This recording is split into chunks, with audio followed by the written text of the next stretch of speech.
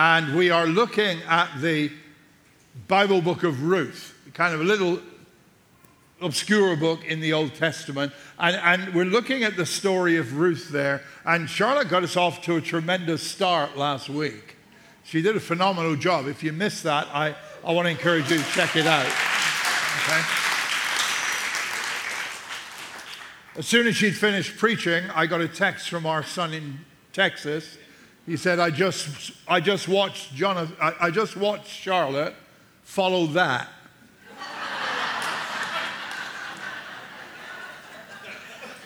So I'm reliably informed I'm not allowed to say hold my beer in church, right?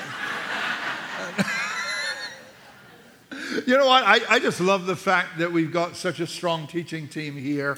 And, it doesn't all depend on one person, but we've got a number of people who do a great job of teaching God's word. And that's part of our strength that I really appreciate. So let's pray, shall we? And then we'll come to look at God's word today. Father, thank you for the opportunity to be here, away from everything else, in your house, in your presence, with your people. Thank you that in these moments we can lower our defenses and just open our hearts to you. So, Lord, will you speak to us as we share your word together, I pray. Amen. Let me do a little recap for those of you that weren't with us last Sunday on the story of the book of Ruth so far. The book of Ruth starts with a lady by the name of Orpah and her husband Elimelech, who decide they'll leave Bethlehem where they lived because there was a famine. Food was scarce, and they decided they would leave Bethlehem and that they would move and they'd go to live amongst people who are called the Moabites in the land of Moab. The only trouble was that they, as God's people, Hebrew, Israelite people, were leaving Bethlehem, and they were actually going to, in the middle of a pagan group of people who were absolute heathens and living among them. And when they went down there, life got really complicated. They had 2 sons. Their sons came to marry to Moabite women, and then what happened was the father, Elimelech, died, and then the 2 sons died.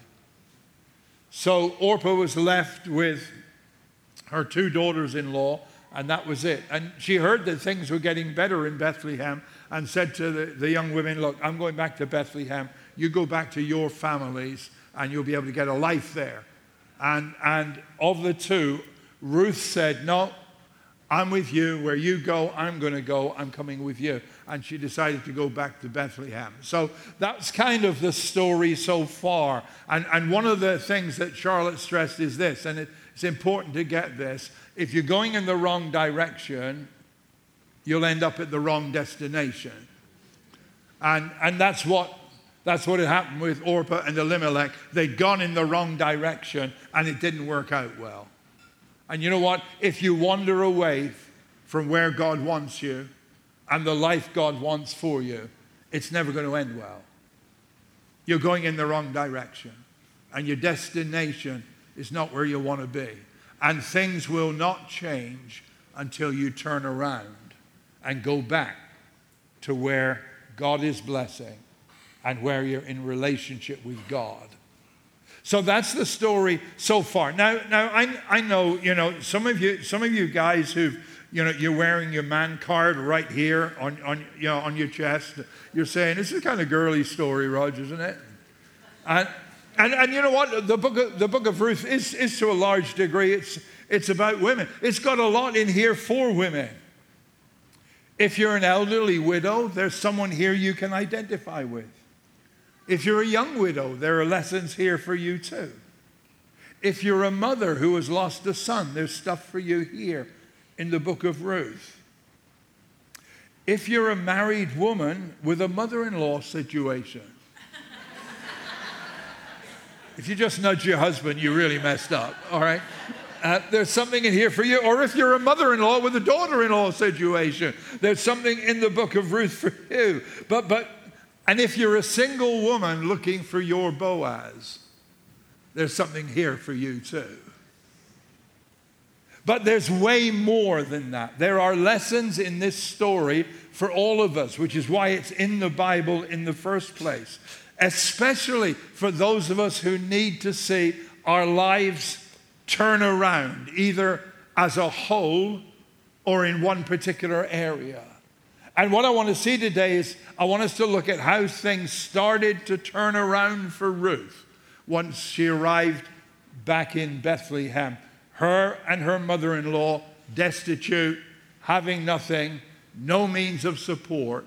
And I want us to look at how life started to turn around. Because you know what? The book of Ruth is a beautiful picture of what God does over and over and over again. It's a picture of what has happened to so many of us in this room. To people that I've seen this actually happening. God has totally turned around a life that seemed ruined, and a life that seemed empty, and a life that was devastated. And God has turned it around and brought out of it something absolutely beautiful. Because God does that stuff. So, I'm in Ruth chapter 2 then today, and what I want to do here is in Ruth chapter 2, let's just read how things started to turn around. Verse 2, Ruth 2, verse 2. And Ruth the Moabite said to Naomi, hang on, I totally messed this up. I've called her mother-in-law Orpah for the last 5 minutes, haven't I? I'm just checking with Charlotte because she knows these things. All right, Naomi is the mother-in-law, Orpah is the other daughter-in-law. All right, can we start again? It's a good job we're not live streaming today, right? If you've been trying to get online, by the way, the Wi-Fi in the building is down. So that's probably why you can't. And we're not live streaming, so the whole world didn't hear that I messed this whole thing up. All right, let's start again. Naomi, who is the mother-in-law, Ruth the Moabite said to Naomi, let me go to the fields and pick up the leftover grain behind anyone in whose eyes I find favor. Naomi said to her, go ahead, my daughter. I just want to point out, number one here, that the first thing that happened in turning Ruth's life around was and the first step for some of you is this, making a move. Making a move. The first thing that she did was she looked around and said, what's one step that I can take? We live in a culture that really delights in taking no responsibility for anything. But here's the thing. You can blame your mother, you can blame your father, you can blame your ex, you can blame your high school coach, you can blame the boss who doesn't like you, you can blame the government, you can blame the system, you can blame Elon Musk or the Chinese Communist Party. But the reality is this, in the end of the day, you know who turned around Ruth's situation? Ruth did. Ruth did. Let me go to the fields, pick up the leftovers. Now, it was written several times in the Old Testament law that was given to Moses that one of the ways in which the people of Israel were to take care of their poor was this. When they got to a land of their own and planted crops, when they came to harvest those crops, the reapers went through the fields once. And they were not permitted to go back a second time to gather anything or everything that was left behind or they'd miss. They were only allowed to go through the fields once, and then whatever might have been missed or left behind was to stay there so that people who had no means of support, the poor in the community, could come and they could gather the leftover grain. Okay? So that was the situation there. It was left for the needy, the process called gleaning. That's why Naomi said, let's get these names right. Ruth said to Naomi, yeah, it's follow that that's resounding in my brain. That's what's messing with me, you know. So let me go to the fields and pick up the leftover grain. So she went as the poor could and did to pick up grain. She found the one thing that she could do, and she did it. Her life began to turn around when she said, "Let me go to the fields." Peter Drucker, who's written a number of books on business and succeeding in business, says this in one of his books: successful people know they need to get many things done and done effectively. Therefore, they concentrate their time and energy on doing one thing at a time and on doing first things first. Ruth identified one thing she could do, and she went for it. If you are anxious today, if you are struggling with insurmountable challenges, if you're feeling overwhelmed, if you're feeling there's no way forward, here's what I want to suggest to you from the book of Ruth. I want to suggest to you, identify just one step and take it. You may be in financial difficulties just now, and it's like, I have no idea how I'm going to get out of this mess. You may be really up to your neck in debt with credit cards, and you say, I don't know how I could even get started. And identify one thing. I'll give you the answer with credit cards, by the way. Stop using them. I mean, cut it off at the source. Again, because we live in an entitled culture, sadly, very few people have come to be able to live with the statement, we can't afford it just now. I can't afford it. We can't afford it. We can't afford it. I can't afford that. And you know what? That's it. There's always going to be stuff you can't afford. So just reconcile yourself to that and cut the financial stress off there at the source. One step. You may be worried about your health. What's one step? Maybe it's to go see the doctor finally. That's a guy thing, isn't it? I know you ladies will probably attest to that, guys kind of, we wait and wait and wait. I'm going to go. See a doctor. If you're worried about your health, do some steps to get your health better. Take a walk. Maybe you're concerned about your marriage. Do something. Identify one thing you can go. Go talk to a counselor. You say, well, he won't go. You go. Do the one thing that you can do. You may say, well, spiritually, I just feel I need to know God better. What's one thing you can do? Come to church. Oh, you did? All right. Yeah, come back. Identify the one thing you can do and commit to that one thing. But by the way, when Ruth thought about going and gleaning in the fields, you notice she went to her mother-in-law Naomi and said, do you think this would be a good idea? And I do want to say, very often before we take action when we're in difficulty, it's a good thing to run it by someone whose judgment you respect. Do you think this would be a good move? But even the one thing, that one small thing was actually a big thing. And sometimes your one thing will take a lot of faith and will take a lot of doing. Ruth had no idea how it would go if she went to glean in the fields. There were a lot of negatives, actually. She was Elimelech's daughter-in-law. Now, you've got to understand, Bethlehem wasn't this vast city. It was a tiny town. I've lived in a tiny town. I've pastored in a tiny town. If you change your car, everybody in the town knows you got another car. If you change your mind or change your sheets, everybody in the town knows that you did it. They know everything you've done, and what they don't know, they make up.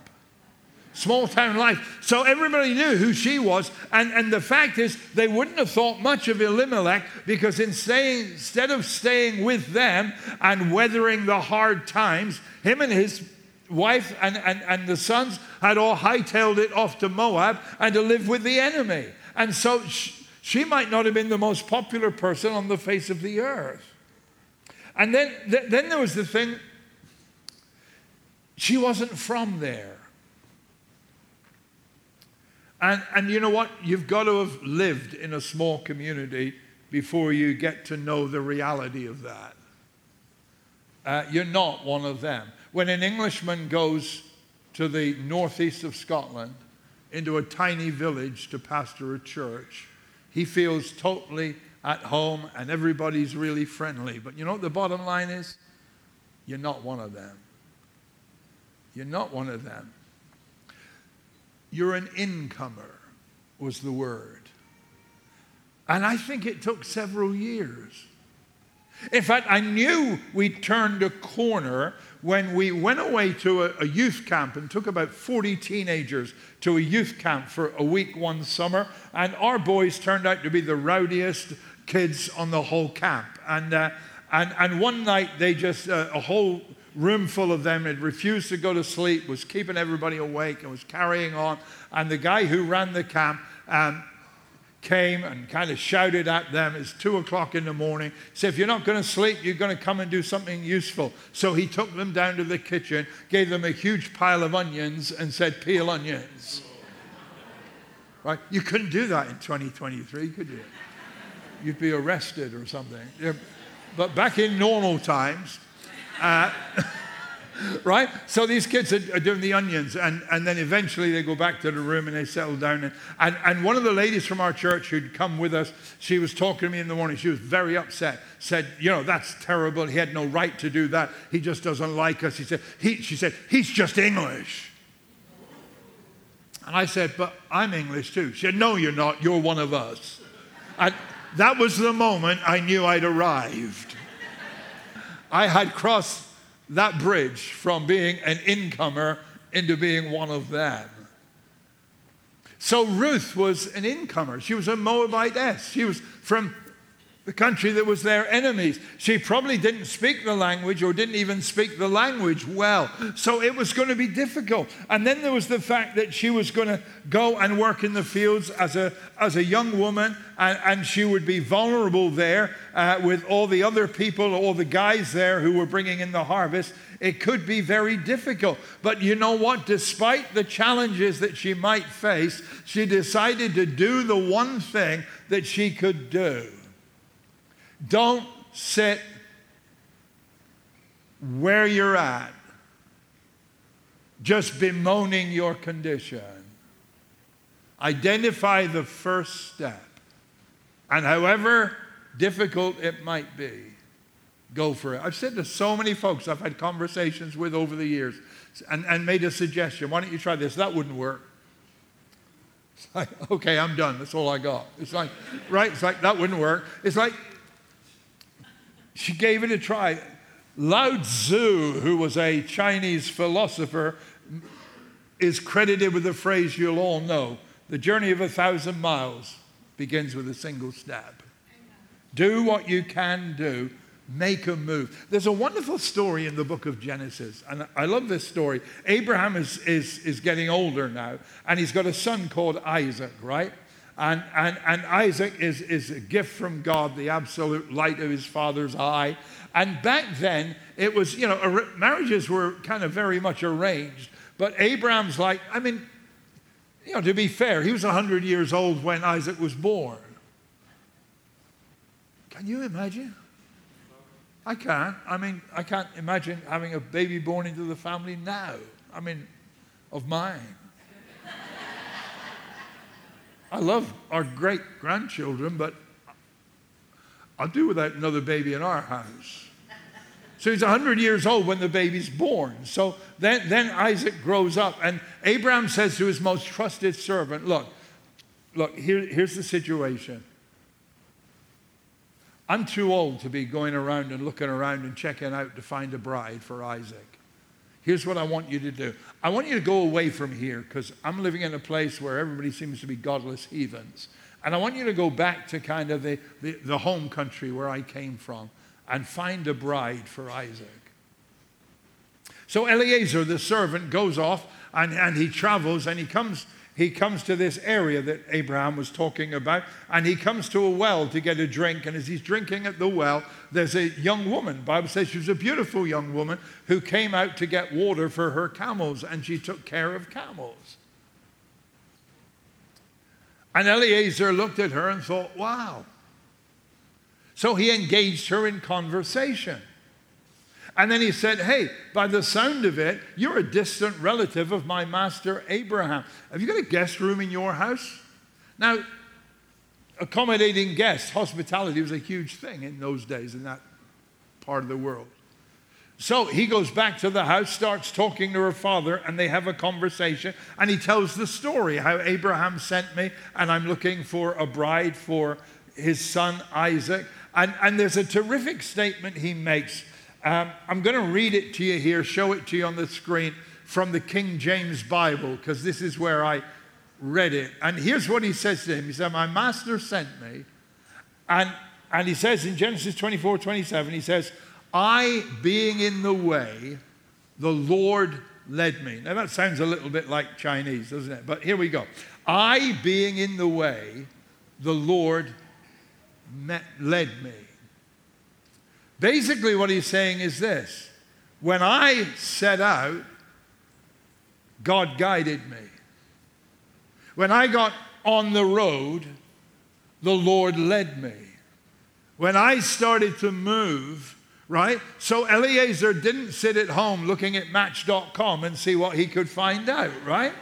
That wasn't what he did. So what he did was he started to make the move, and he said, when I started to make the move, the Lord led me. I want to tell you something. You can sit and wait for a miracle forever, but the fact is, if you will take the one step you can take, you'll find that when you're on your way, the Lord will lead you. You start from there.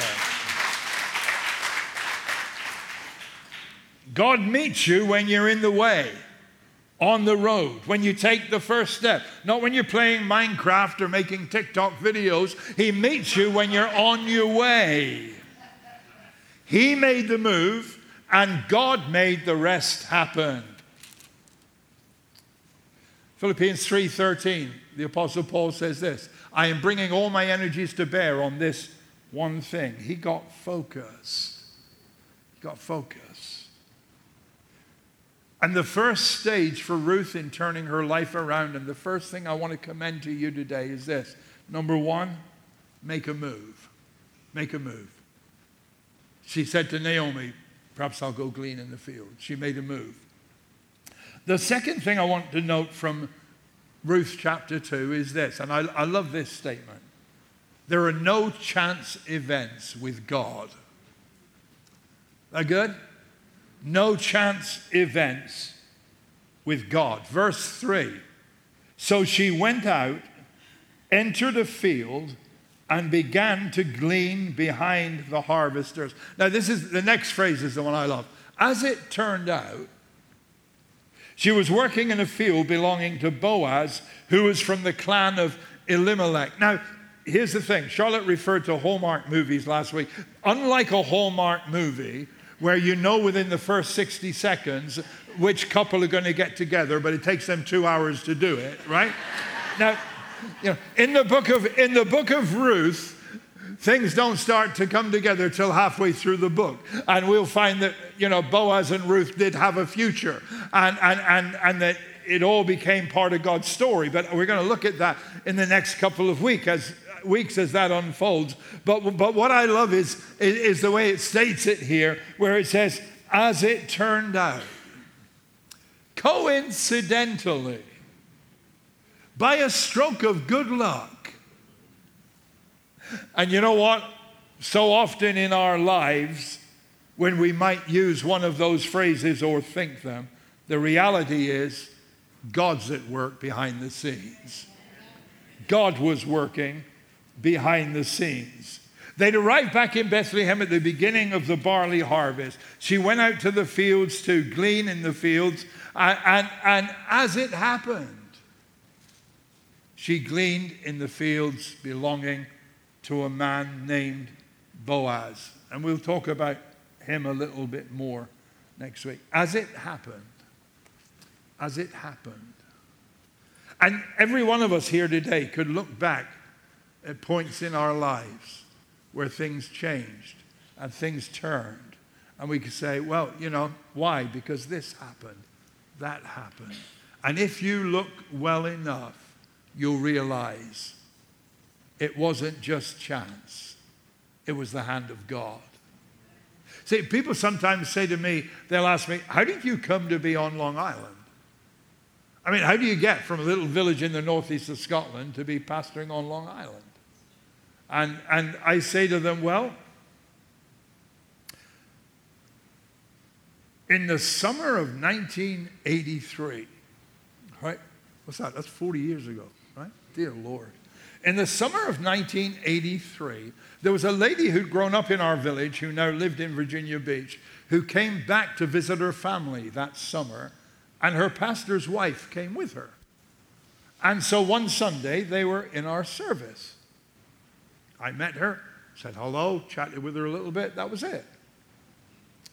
And then the next day, because we lived in a village, you didn't always drive your car everywhere, you'd walk. So the next day, I went out of my house, and I'm walking along the street. Got no idea what I was doing. It was 40 years ago, for any sake, right? So I got no idea what I was doing. I was walking along, and actually, the lady who'd moved to Virginia Beach, her family lived 3 houses down from us. So I'm walking along, and I'm passing their house, and suddenly I hear somebody banging on the window. And the lady who's visiting with the pastor's wife, she was banging on the window, and then I kind of stopped, and she came to the door and said, hey, Roger, you got a few minutes? You want to come in and have your tea? One big benefit of living in small communities is everybody always wants to give you a cup of tea and homemade cake. So it's like, yeah, let's do this, right? So I go in and I sit down and drink several cups of tea, and I get to talk with this lady, Gwen Odom, for quite a long while. And we chat and we hang out, and that was it. And they left sometime later the week, didn't see them.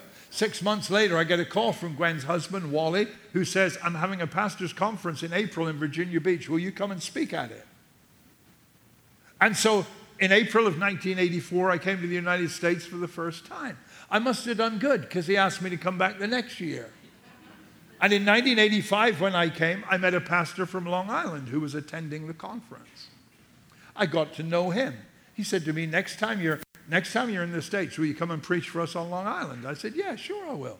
And that became a regular thing for several years. He came over and preached for us as well. And we got to know each other. And then eventually, in the summer of 1990, he said to me, would you think about coming over and taking over the church because I want to move on and do some other ministry? And I said, yeah. So we moved over. Things didn't quite work out as planned, but I worked with him for 7 years. And it's like, I really got a different vision and passion for church. I want to start something different. And that's why we're sitting here today. But,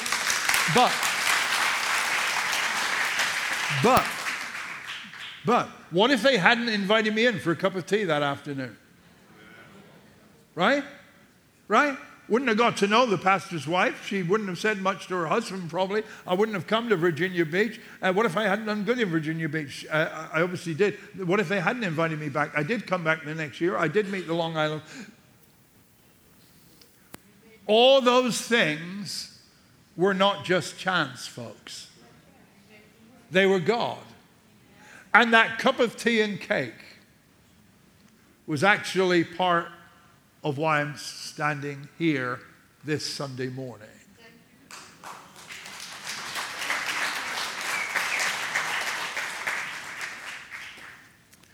It so happened. I just want to encourage you all today.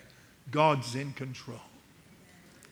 God's in control. And God's doing things even in the small details, even in the minute details. In Ephesians 4 and verse 6, Paul talks about one God and Father of all who rules over all. Listen to the next bit. Works through all and is present in all. God is guiding our lives. God has the pathway planned out. Psalm 37 verse 23. The steps of a good man are directed by the Lord. He delights in each step they take. And I just want to encourage you this morning. Your life is being directed by the Lord. Amen. He's the one who's got the plan. And his plans for you are good. His plans for you are to bless you. His plans for you are to prosper you. His plans for you are to give you a future and to give you a hope. There's far more going on in your life and mine than any of us is aware of, because there are no chance events with God. As it turned out.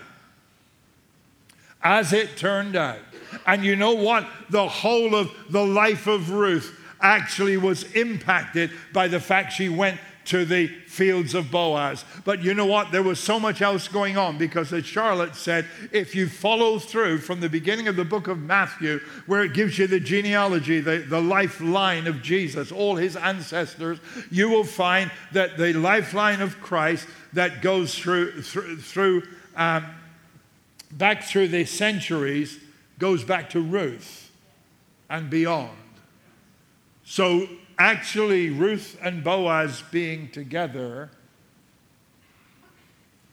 was part of the Savior being born. There was way more going on than, I'm going to go glean. Let's go to this field. You may be in church today and you haven't been for a long time. For whatever reason. But I dare to suggest it didn't just happen that you're in church this Sunday morning. There's a bigger plan. You know what the big plan is? God's drawing. God's calling. God's wanting to work out his purpose in your life. So Ruth goes and she gleans in the field. Boaz comes along and says to his servant, who's the new chick? Or words to that effect. That's the Message translation. No, it's not. No, it's not. And he says who she is. Says that's Elimelech's daughter-in-law. She's the daughter-in-law of Naomi, and she's been there. And here's what Boaz said. Boaz said, look, here's what I want you to do. Make sure you leave plenty in the field for her. Make sure nobody harasses her. And when you take a break, let her take her breaks with you so she's protected. So she's in the fields for the day. She does good in the fields. She goes home and you know, as anyone would, Naomi said, so how'd it go? And Ruth tells her what happened. Said, I met this guy called Boaz. And in chapter 2 and verse 20, he says this. Naomi said to her daughter-in-law, why, God bless that man. God hasn't quite walked out on us after all. Amen. He still loves us in bad times as well as good. God hasn't quite walked out on us after all. He still loves us in bad times as well as good. And if you're here battling in life in some way today, I just want to tell you, whatever you're feeling, God hasn't walked out on you. God loves you in bad times as well as in good times.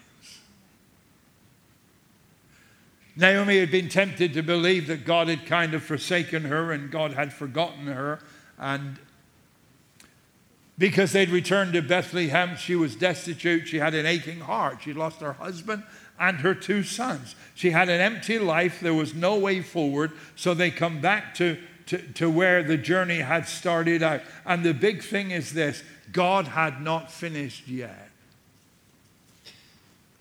And the beautiful thing for Naomi was when Ruth came home that day, she saw a glimmer of hope.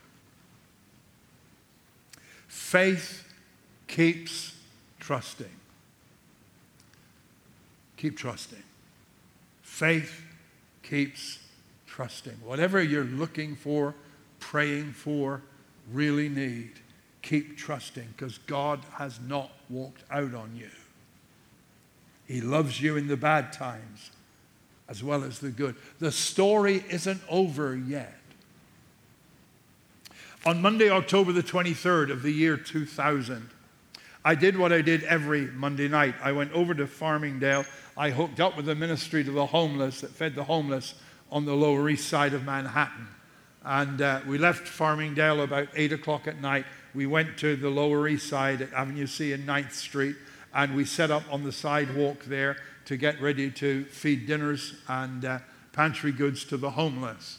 And we used to feed about 200 to 250 people every Monday night down on in the Lower East Side. We'd get in there, we'd set up, we'd start serving about 9:30, and we would serve there till about 11 or 11:15. And then we'd go over to Avenue A, and then we would go to 25th Street and Broadway, where guys were sleeping in cardboard boxes, and we'd go around and offer them meals in their cardboard boxes. And then we'd get back quite late. We actually had an early night that night. It's hard for some of you to imagine. There were days long ago when we did not have cell phones. Or if we did have cell phones, you know what they did? They made phone calls. I mean, how useless is that, right? A cell phone, you can only make a phone call on, and that's all they do. But that's kind of about, so you couldn't keep up to date with anything. So one of the things I was interested in, because the Jets were playing that Monday night. Don't ask me why, but I was interested in the Jets, okay? So their game had started at 9:10 that night. And when I got back to Farmingdale, I got the news that with the end of the third quarter, the score was 30-7. The Jets were losing to the Dolphins. And the Jets' own announcer, Howard David, had said this. He said, and with a whole quarter to go, the game is over. We unloaded in Farmingdale. I got home about 1:15. I went into the house and I put on the TV to see how bad the game had ended. And to my absolute amazement, when I turned on the TV, the Jets kicker, John Hall, was lining the ball up for an overtime field goal attempt. Because in the fourth quarter, the Jets had scored 23 unanswered points to tie the game. Miami scored again. The Jets scored again just before regular time ran out. And the Jets won the game in overtime. They call it the Monday Night Miracle. And all of you Jets fans will remember it. It was probably the last time you had anything to celebrate, right? But I'm sorry, I should be encouraging you, not... All right, but it was a Monday Night Miracle. Here's the deal, folks. You don't call a game at halftime. You don't call a game at the end of the third quarter even. It's not over until it's over. And you know what? You don't draw conclusions on where your life's at from where you're at right now. Because the reality is, God is still God. You keep trusting because He has not walked out on you. He has not forgotten you. He has not left you. He has not washed His hands of you. He still loves you in the bad times as well as in the good times. Faith keeps trusting. God's the giver of hope. God's the giver of new life. And let's come back to this. Your being here today is no chance event. God turns lives around. Trust Him to do that. Believe Him to do that. It's no chance thing that you hear God's word saying, keep trusting, keep trusting. But the real question is this: what's your next move? What is the one thing you can do? And maybe for the one thing some of us could do today is just to say to God, God, I'm going to trust you. God, I'm going to trust you. God, I'm going to believe. God, help me with my unbelief. But Lord, I am going to believe. Take the next step, the one step, and see what God does. Let's pray together, please.